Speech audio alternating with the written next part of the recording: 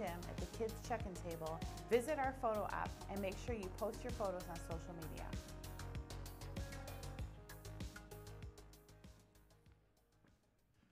Our current series is called Let's Go Change the World as we make our way through the book of Acts. You can turn to Acts chapter 16, verses 6 is where we're going to be at today. Acts chapter 16, verse 6. The second missionary journey began last week. It almost didn't happen because the church had some things it had to rumble about, but it did. And now we are embarking on this awesome second missionary journey with Paul and Silas and Timothy. The gospel arrives in Philippi today. And we're going to spend a few weeks in Philippi. So this is Philippi part 1, but we're going to spend a few weeks in Philippi, which is the gospel falling in Europe. For the first time, the gospel touches the shores of Eastern Europe. And fun Father's Day fact, you want a fun Father's Day fact? Philippi is a city named after Alexander the Great's father. What a proud father he is, a son who conquered the world, ruled a vast empire. So Philippi is named after Alexander the Great's father. Now, on this second missionary journey, 6 New Testament books are going to spring out of this trip as letters written to these cities. Much of the New Testament is what's called an epistle, a correspondence between an apostle and people who are facing real challenges in what they believe and how they're behaving. So Philippians is one of those books that will come from this time in Philippi.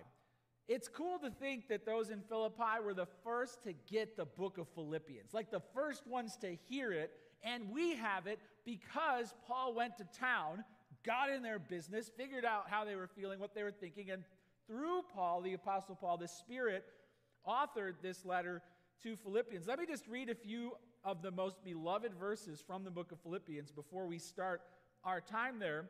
Right? Philippians 1:6. I am sure of this, that he who began a good work in you will carry it on to completion in the day of Christ Jesus. What about Philippians 1:19? For I know that through your prayers and the help of the Spirit of Jesus Christ, this will turn out for my deliverance, which leads to 1:21. For to me, to live is Christ, and to die is gain.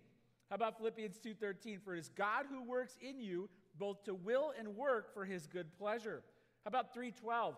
Not that I have already obtained this or am already perfect, but I press on to make it my own, because Jesus Christ has made me his own. Verse 14, I press on toward the goal for the prize of the upward call of God in Christ Jesus. How about 3:20? Our citizenship is in heaven. From it, we await a Savior, the Lord Jesus Christ. 4:6, do not be anxious about anything, but in everything by prayer and petition, with thanksgiving, let your requests be made known to God. And the peace of God, which surpasses all understanding, will guard your hearts and your minds in Christ Jesus. And how about 4:13, I can do all things through him who strengthens me.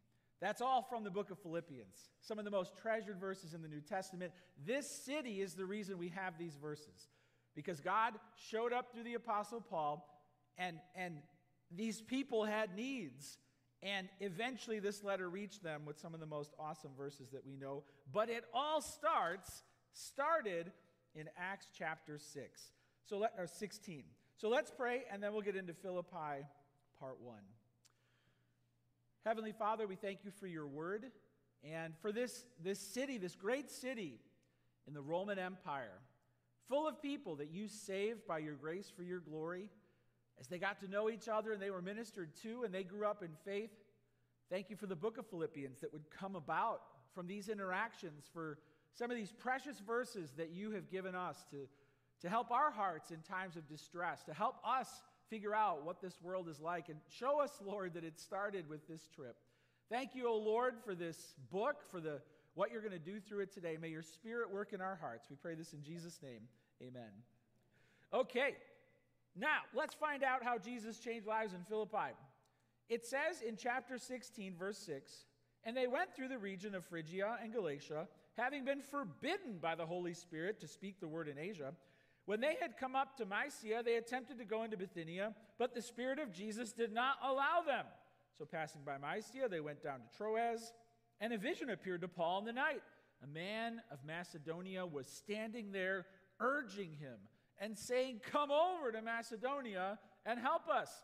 When Paul had seen the vision, immediately we sought to go on into Macedonia, concluding that God had called us to preach the gospel to them.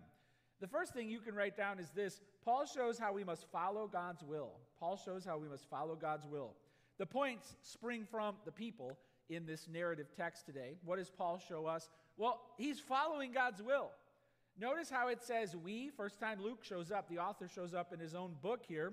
It says in verse 10, we sought to go on into Macedonia. So Luke was an eyewitness at this portion of the book that he was writing, which is really cool too. They were following God's will. So on this second missionary journey, there are 17 cities mentioned on their itinerary, 8 regions, and get this, before we get to Philippi and see what God's about to do, they had to endure 400 miles of no. And then they got where God was leading them. We have a map here of the second missionary journey we'll put up there. It started way off to the right, which is where Jerusalem was. They went through Tarsus, which is on the right, Paul's hometown, then through the churches they planted on the first missionary journey. And then look at these names that we just hear. There's Phrygia, Asia, Mysia, and they kept trying to go south into the Asia area, north into Bithynia. No, keep going. And then finally they ended up in Troas, and way up in the upper left is where Philippi is. That's where they finally landed. Look what they passed by, though. They went past Ephesus, Smyrna, Sardis, Thyatira, Philadelphia. I mean, the 7 churches that are going to be mentioned in Revelation were just bypassed because God said, keep going. This is a picture of following God's will. Paul shows us how we must follow God's will. Well, how did it happen? You can write this down. The Holy Spirit was directing their steps. The Holy Spirit was directing their steps. It says in verse 6, the Holy Spirit was the one forbidding them to stop. Nope. Keep going. The Holy Spirit was doing that. There are several ways the Spirit could have been doing this. Could have been through a prophet. Could have been directly speaking. The Spirit does speak in the Scripture. It could have been, there's a variety of ways, but we know it was directly attributed to the Holy Spirit that it was happening. And then it says in verse 7, they attempted to go to Bithynia, but the Spirit of Jesus, fascinating phrase, Spirit of Jesus did not allow them. So they kept passing by, and then a vision appeared in verse 9, showing them that it was Macedonia where they were heading.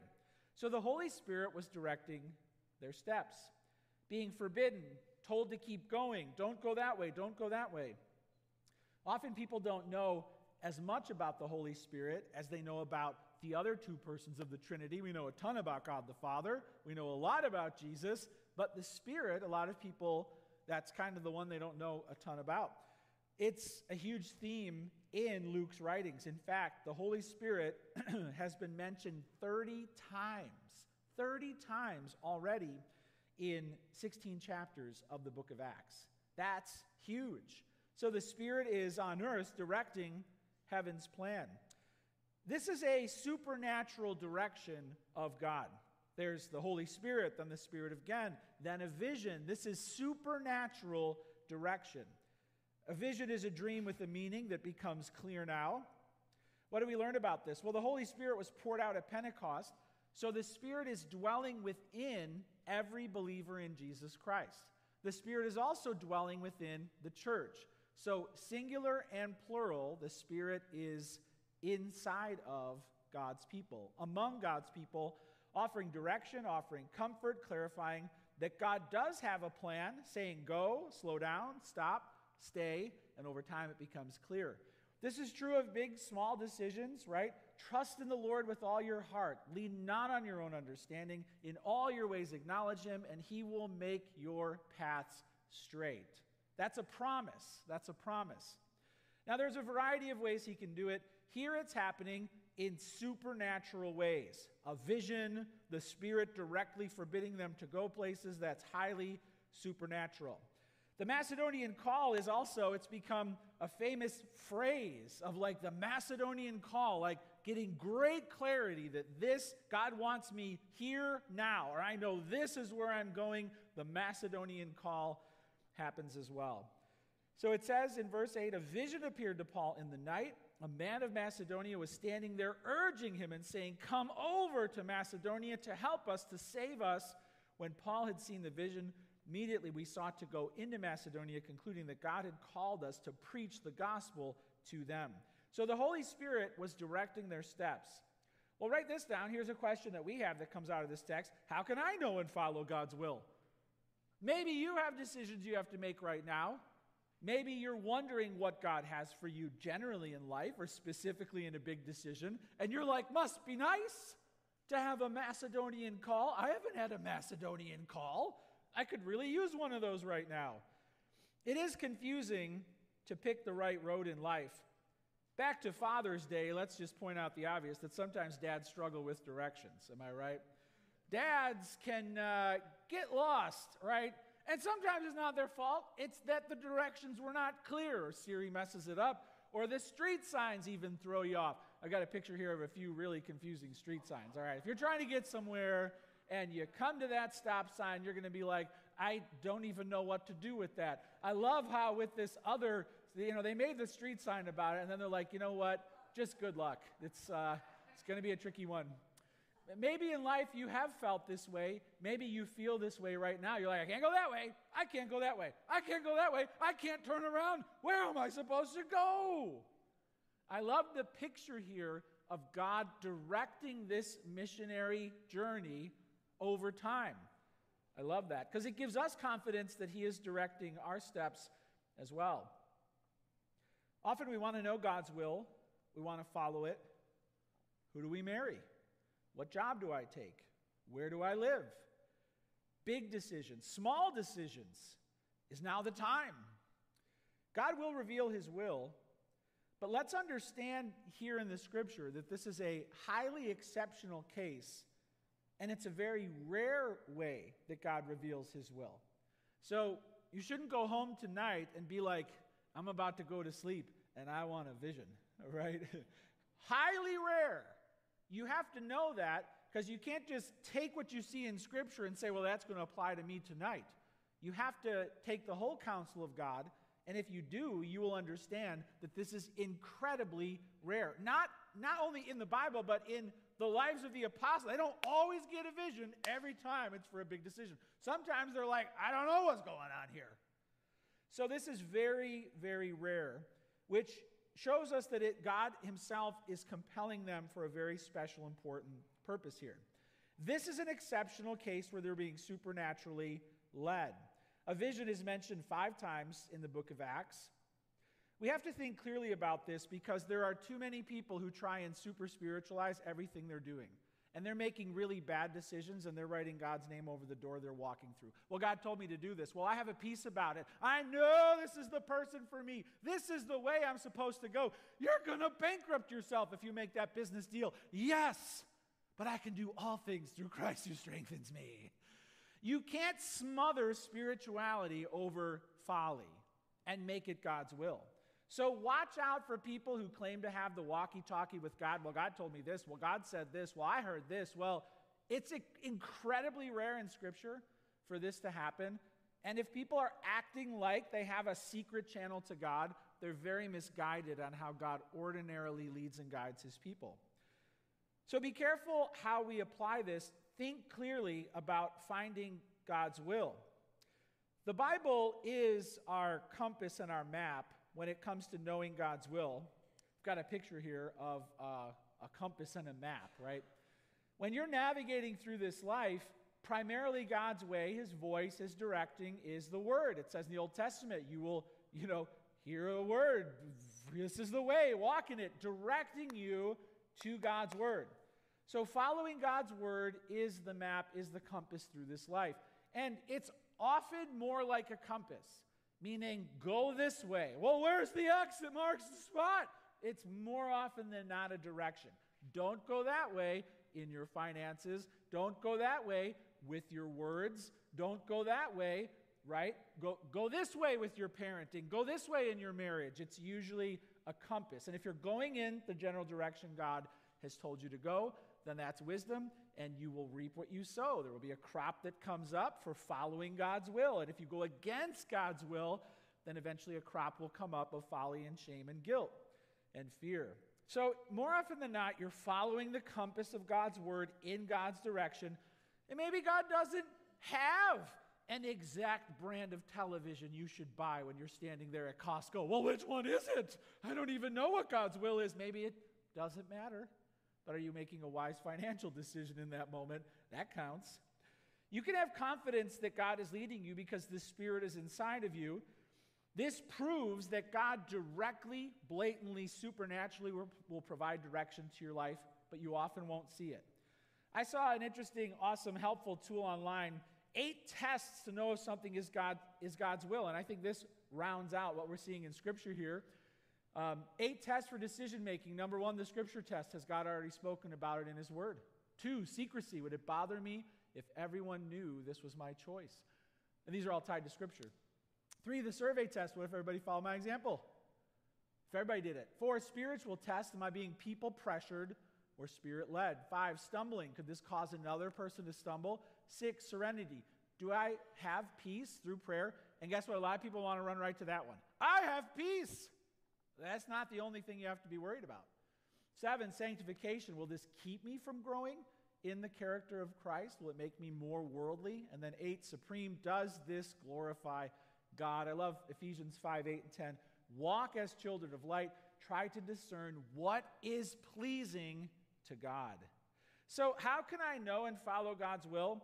Well, I hope it's helpful that you understand this is highly exceptional, but it did happen, and it shows God is directly directing our lives, and there are many ways He does that, and we are told to seek that out to keep in step with the Spirit. Write this down. So therefore, have you discovered and embraced God's plan? If God is providing direction and He has a way for you to go, have you discovered it and have you embraced it? Have you accepted God's will? Now, this could be a catch-all. I mean, geographically, are you like, I'm here and I'd rather be there?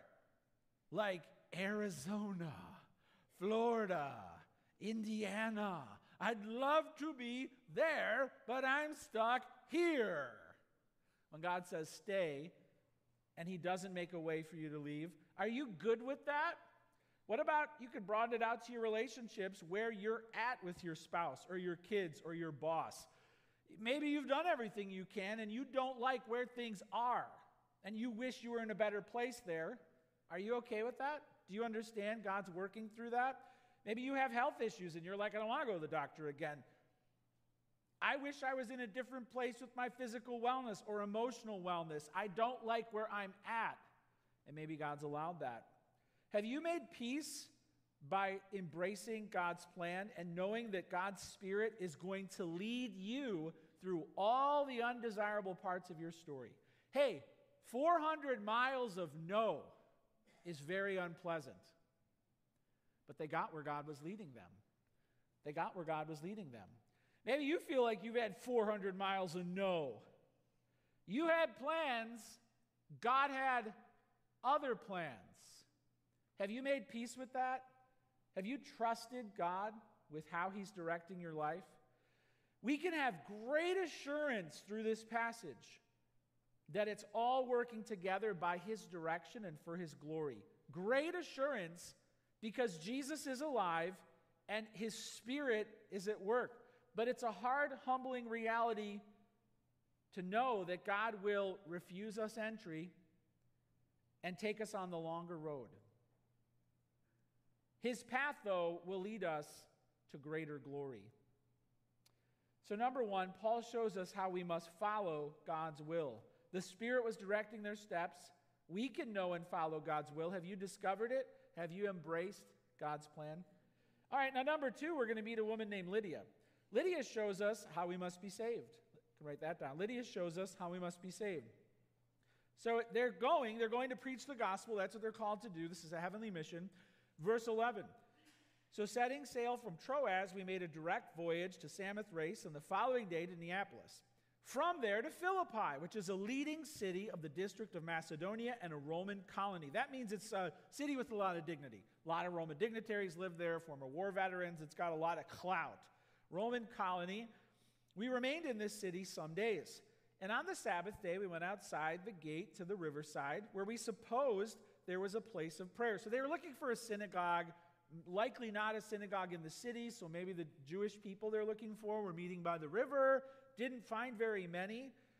So it says, we suppose there was a place of prayer. We sat down and spoke to the women who had come together.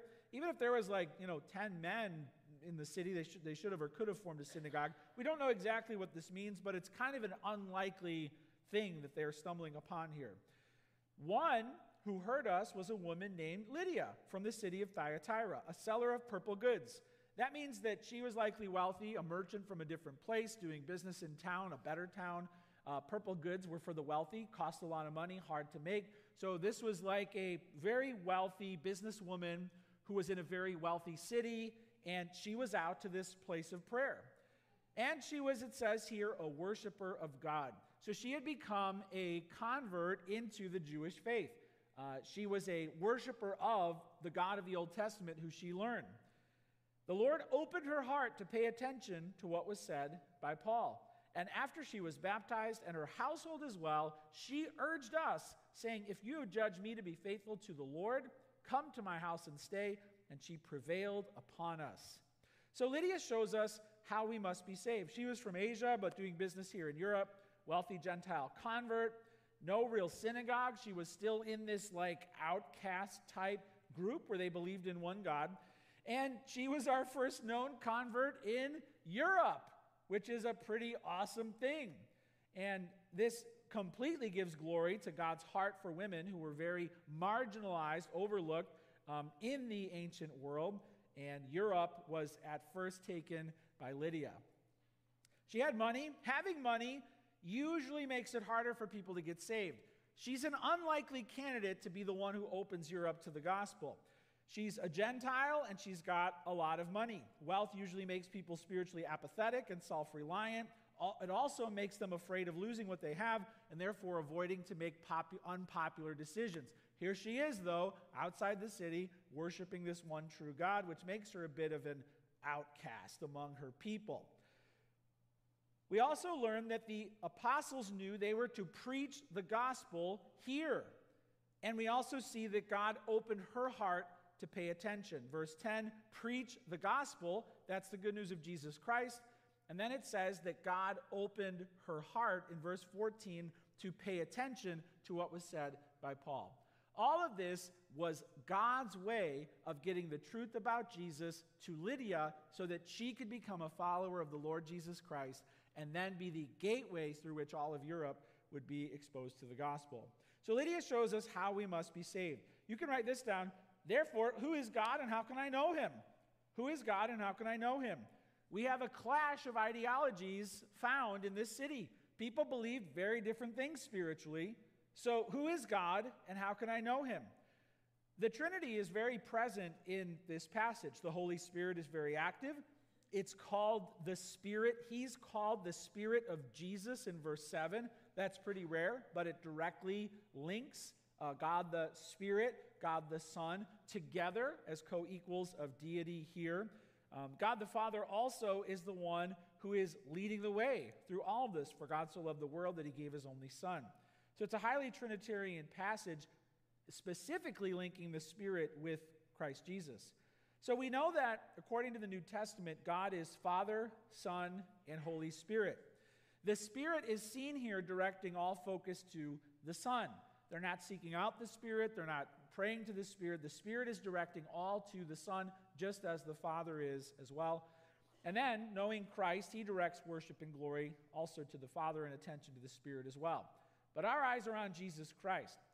Fascinating that in Philippians 1:19, the epistle written to this city, the Spirit of Jesus is also mentioned. So this is an important idea for their city. We'll see why in a bit. And also, to broaden this theme out a little bit, in 1 Peter 1:11, it says it was the Spirit of Christ working in the Old Testament to reveal God's will.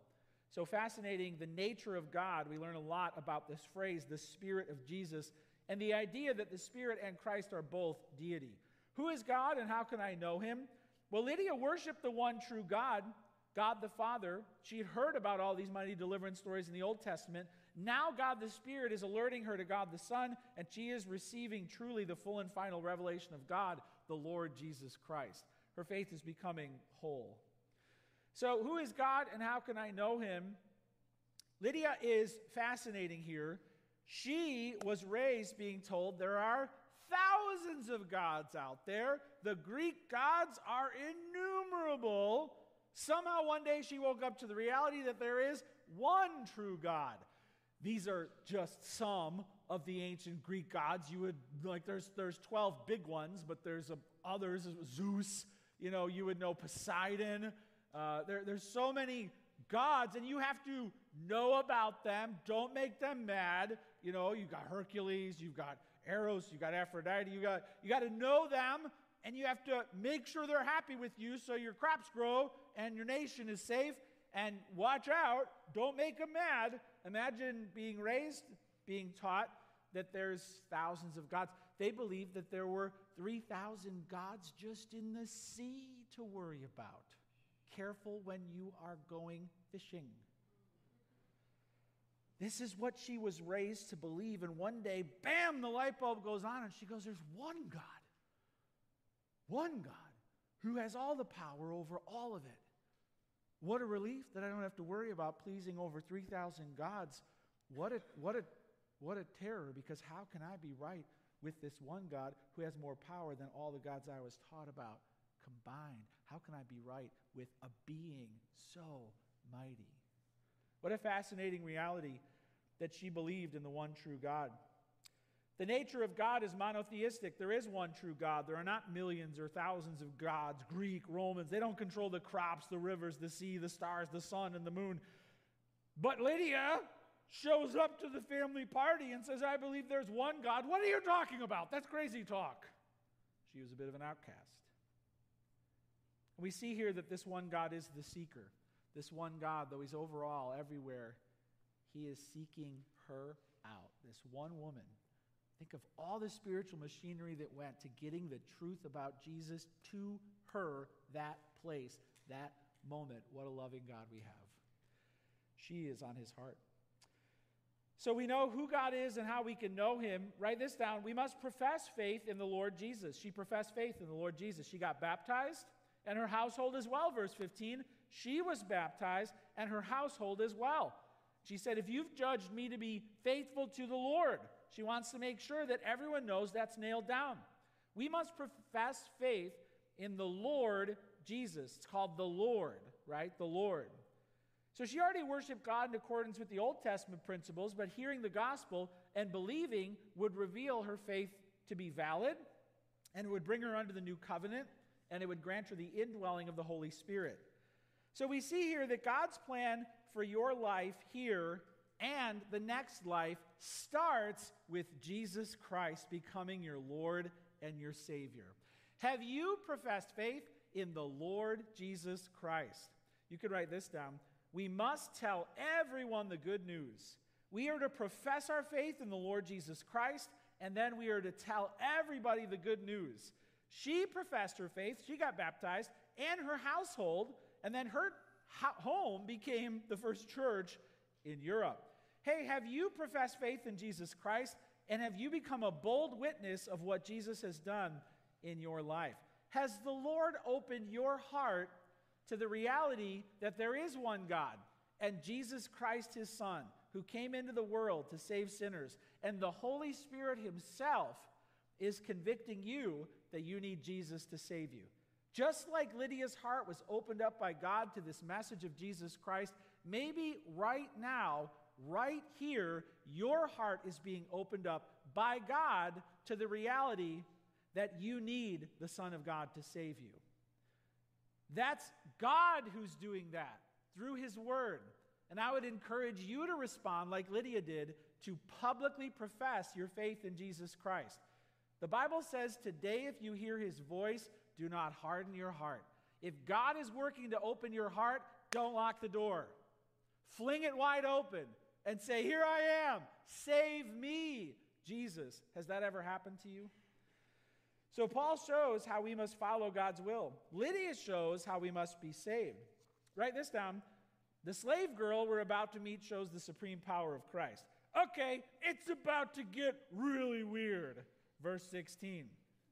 As we were going to the place of prayer, we were met by a slave girl who had a spirit of divination, and brought her owners much gain by fortune-telling. She followed Paul and us, crying out. So she's a shouter. These men are servants of the Most High God, who proclaim to you the way of salvation. This happened to Jesus too when he was on earth, but there were possessed people who started telling that who he is, but they did it in such an obnoxious, loud, public way, and they were really weird because people knew they were demonic. They were working against the spread of the gospel. Jesus silenced them, told the demons to come out of them. It's not like they're getting it right, so we should let them keep talking. They are being an obnoxious impediment to the spread of the gospel. This is spiritual warfare. And she kept doing this for many days. Just imagine being Paul. Remember, Paul's a hyper-truth guy, and this girl was following him for many days, shouting at the top of her lungs, kind of trying to support him. And finally, she kept doing it for many days. Paul, having become greatly annoyed, turned and said to the spirit, it's to the spirit, meaning the demon in her, I command you in the name of Jesus Christ to come out of her, and it came out that very hour. But when her owners saw that their hope of gain was gone, they seized Paul and Silas and dragged them into the marketplace before the rulers. When they had brought them to the magistrates, they said, these men are Jews and they're disturbing our city. They advocate customs that are not lawful for us as Romans to accept or practice. Are they telling the truth of what's really happening? These Jews are coming up with strange customs. No, the truth is, Paul just took away their cha-ching, okay, because he set this woman free from what she was doing for them. The crowd joined in attacking them, and the magistrates tore the garments off, gave orders to beat them with rods. When they had inflicted many blows upon them, they threw them into prison, ordering the jailer to keep them safely. Having received this order, he put them into the inner prison and fastened their feet in the stocks. Let's go back to the slave girl. The slave girl shows us the supreme power of Jesus Christ. Notice that we have an upper-class woman here, Lydia, and a lower-class woman here, a slave girl. The gospel impacts both of them. She is owned and exploited by man, and she is possessed by a demon. Wow. This is like the worst imaginable life. Like being owned by men who want to use you for money and being possessed by a demon. Talk about the worst possible life. Good job, good luck getting married, building a good life, when a demon is inside of you and you're the property of other people. The spirit, if you dig into the Greek here, literally it talks about the spirit of a python that is in her. It's important to know what that means because there's a lot in that. The spirit of the python would have been specifically the spirit of the god Apollo. Here's a picture of the god Apollo. And in the ancient world, they believed that Apollo, there's a lot of fascinating crossovers here, parallels between Christ and Apollo. Apollo is the son of God Zeus. The king of all gods is Zeus, and Apollo is his son. And Apollo is the god of light, which is fascinating. Apollo also killed a famous serpent in the area of Delphi and took for himself the oracle of this area. So he gained the ability to foretell the future, and therefore women who were possessed by this spirit were granted clairvoyance. And by the spirit of the serpent that was overcome by Apollo, they could tell the future. Now already you're probably picking up on some parallels to biblical doctrine. The serpent being destroyed, a son of God, clairvoyance, getting knowledge of the future. So there's more going on than Paul gets annoyed and he's like, knock it off. In the spiritual realm, these people believed a great lie, that this god Apollo could conquer this spirit of the serpent and tell you knowledge you can't get any other way. It's satanic. It's purely satanic. So when Paul knocks this demon out of this woman, their entire system is shown to be a fraud. Just like God judged the gods of Egypt through Pharaoh, he's judging the gods of Greece and Rome through instances like this. She calls them slaves, doulos, slaves of the Most High God. Fascinating parallel too. They are slaves of God. She is a slave of these masters and her God. She's actually right, but it's more than that, because in Galatians 4:6-7, we are slaves that also become sons. How beautiful is that? How God treats his servants. Both she and the apostles claim to speak for God. And the God they claim to speak about is a son of the great God. What parallels there are in the spiritual realm. Why did people pay fortune tellers back then? Power. One writer lists a few different things they're going for. Protect a person from misfortune, attack someone or curse them, win others over to their good graces or business, or maybe even to coerce the gods for a blessing. In this case, it's to know the future. She could tell you the future. So the slave girl shows us the supreme power of Christ, because in the name of Jesus Christ, the Spirit who gave her these abilities was banished from oppressing her anymore. What power Jesus has over the unseen spiritual realm. Write this down. Jesus released her from demonic possession. Jesus released her from demonic possession. This was a miracle and a great spiritual contest of truth and influence in the region. It would be called a sign and a wonder and a proof that Jesus is alive and that Paul is an apostle of Christ Jesus. All this is happening at once. Their messengers are reliable. She's a fraud. That's what's going on. Jesus released her from demonic possession. This proves that Jesus has supreme power over all powers in your world, including the natural world, but specifically the spiritual world. And boy, do we need to know that. Paul said, verse 18, in the name of Jesus Christ, come out of her, and it came out that very hour. This is the mighty power of Jesus Christ in the spiritual realm. Now, maybe you feel like you got a bad lot in life. The deck was stacked against you. Maybe you feel like your life is hopeless. This girl's got you beat. I would say, are you owned by other people who are using you for money and possessed by a demon? I think she's got you beat. And yet Jesus was able to deliver her from spiritual oppression, and he's able to deliver you from any and all spiritual oppression as well. That's great news. Few people are actually possessed by demons. All are harassed by them. We are all also spiritually dead and enslaved by sin. So while you might not need Jesus to come up and get a demon out of you, you need Jesus to take care of your greatest problems, which are spiritual. You need him to give you new life in your soul.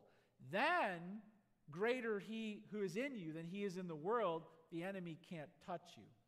But before you become a born-again follower of the Lord Jesus Christ, you know what the Bible says? It says you are a member of the kingdom of darkness. And those who rule that kingdom can do anything with you they want. You're a slave to the darkness, and Jesus must set you free. That's a horrifying reality. Sometimes people are afraid of going to hell, and they should be. But they don't realize on earth that there's already spiritual forces opposing them, that hell has actually already begun, and only Jesus can set them free from that, because he has supreme power over the spiritual realm. Spiritual warfare is real, and Jesus alone can cover you in armor that no spiritual foe can ever penetrate. He can give you a shield and a sword that works on demons. He can give you the protection you need in the spiritual realm. Too often, people don't even think Satan is real. Tell you what, if you get in the ring with Mike Tyson and you say, I don't even think Mike Tyson is real, oh, you're going to find out. You're going to find out. You're going to find out real quick. Jot this down. Jesus showed their false god was a lie. Jesus showed their false god was a lie. Paul talked to the Spirit and said, get out. He didn't say, Apollo, son of Zeus, because that's all nonsense. It was not a god inside of her. It was a demon who was deceiving. So their false god was a lie. The power she had was real, but deceptive. Not a god, just a demon pretending to be gods. And there was no problem defeating this demon. Effortlessly, Jesus could command the demons with even thousands of them. He could tell them exactly what to do, and they had to do what he said in that minute. A demon strong enough to rip your arm off. They begged for mercy when Jesus was around. That's the power you need. Jesus showed their false god was a lie. Maybe you have, in your past or in your present, tried to gain some advantage in the spiritual realm through charms or spells or songs or some sort of incantation. And you're right to think you need leverage there that's going to actually direct the outcome here. You're kind of right. But if you're not going to Jesus Christ, you're wrong in the place that you're trying to access that realm. You're trying to hack into it, and that's going to backfire on you. I was in an Uber once in Atlanta. There was a guy driving me around, and he had these like Egyptian-type looking hieroglyphic charm bracelets on and one around his rearview mirror. I'm like, what are those? He goes, oh, my mom makes me wear them. She thinks they give me good luck. And I'm like, do you think they give you good luck? I don't know. I just want to make my mom happy. So mom thinks her son's driving around all day is in danger, puts these Egyptian hieroglyphic charm bracelets on him, thinks her son is now safer because of them. That's one way that people have this superstition that they can impact the spiritual realm through like a charm bracelet. Don't be deceived. All of that is nonsense. You should trust the Lord Jesus, and when you have Christ, you have all authority in the spiritual realm on your side. You don't need a charm bracelet anymore. You have the Lord Jesus, who is king over all, and you have nothing to fear from the spirits of that realm. Jesus showed their false god was a lie. Another false god that makes an appearance here is money. You know, it's funny that all the false gods from antiquity, the Greek gods, the Roman gods, they're all like gone now. Like nobody is really trying to make Zeus happy anymore. Guess what? Greed is still around. Money is a rival god that's alive and well. This false god was a lie too. Their greed, their bottom line was their gospel. And when they got bad news, they went to war. It's true today. For many people, the bottom line is their gospel. When it goes bad, they have no hope or joy left. Maybe money is your rival god. You would do anything to get it or keep it. You think you're secure because you have it. This false god will let you down. There will be no U-Haul on your hearse. You will let it all go. And what's waiting for you in the next life then? So this slave girl shows us the supreme power of Christ. Jesus released her from demonic possession and showed their false god or gods were lies. Number 4, write this down. This is kind of a preview of the next week. The apostles show us we must never give up. The apostles show us we must never give up. So they took it on the chin. Why? Because they freed this woman from demon possession. And they got in big trouble because of it. Got called into court. Magistrates in charge of the city. They got falsely accused. They got no fair trial. The crowd joined in attacking. Yeah, they are from not around here. Yeah, they are causing trouble. Yeah, they are affecting our bottom line by threatening our local oracle. Verse 23, when they had inflicted many blows upon them, they threw them into prison, ordering the jailer to keep them safely. Having received this order, he put them in the inner prison, fastened their feet in the stocks. And I love verse 25. About midnight, Paul and Silas were praying and singing hymns to God, and the prisoners were listening to them. I love that. I love that. The apostles show us we must never give up. They had such great endurance and courage as bold witnesses. They show us how we should do it. I don't know about you, but every day I'm tempted to act like Jesus isn't awesome. Doubts, fears, confusion, laziness.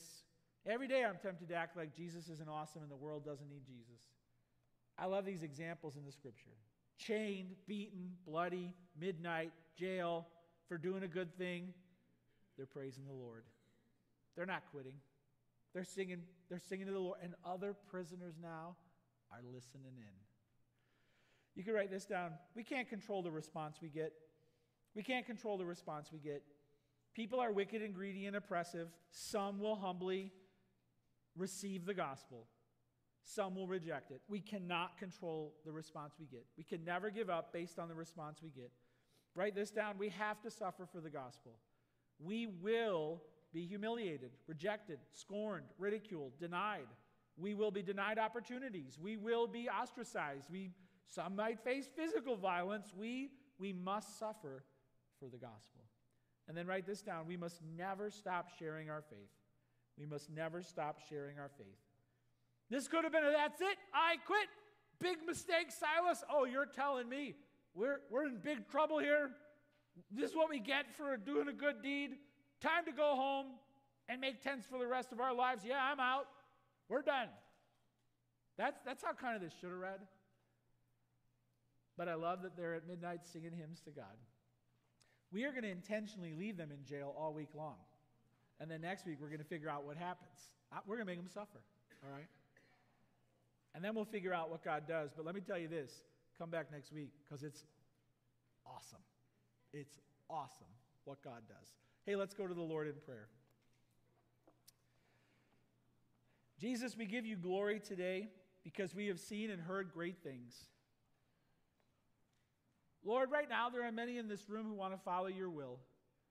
They don't know which way to go. They don't know how they got to where they are. Maybe they want to do nothing but get out of here, and that can't happen. Maybe you keep moving them along. They actually want to stop the crazy train they're on. They wish it would just stop. And they see here that you kept these apostles going for 400 miles, much farther than they thought. Lord, I just pray that you would help people to accept how you're guiding them, whether you're saying go, slow down, stop, stay here, calm down. Whatever it is, I pray that they would surrender to your will. They had plans, you had other plans for their family, their marriage, their finances, their health. They had plans, you had other plans. Pray that they would just know that your good spirit will lead them on level ground. I pray that they would know that they don't need a vision to know this, that you're with them. And that as they cry out to you and trust you, you will direct their steps. We saw it happen, and we know it is happening. So give us that faith. Thank you for Lydia opening the gospel up to Europe. What amazing things would eventually happen in Europe for the gospel of the Lord Jesus Christ. What a foundation for all of the church was laid there, and it started with one woman who said no to thousands of gods and worshiped the one true God. What faith she had. Lord, help us to have that faith. And I pray that some here today who've never asked Jesus to be their Savior and Lord would follow her example and publicly profess faith in Christ. They would say, Jesus, I believe. Lord, we are blown away by what you did in that slave girl's life. She had no hope of amounting to anything. What a terrible lot she was given, and Jesus, you set her free. Lord, help us to trust you to impact any and every person who's out there, no matter how bad their life is, because of their choices or the choices of others. And what great endurance we see in the apostles' life. They never gave up. Give us that same spirit where we can sing and praise you even at midnight. We love you, Jesus. We lift your name on high. And we pray all this in your name. Amen.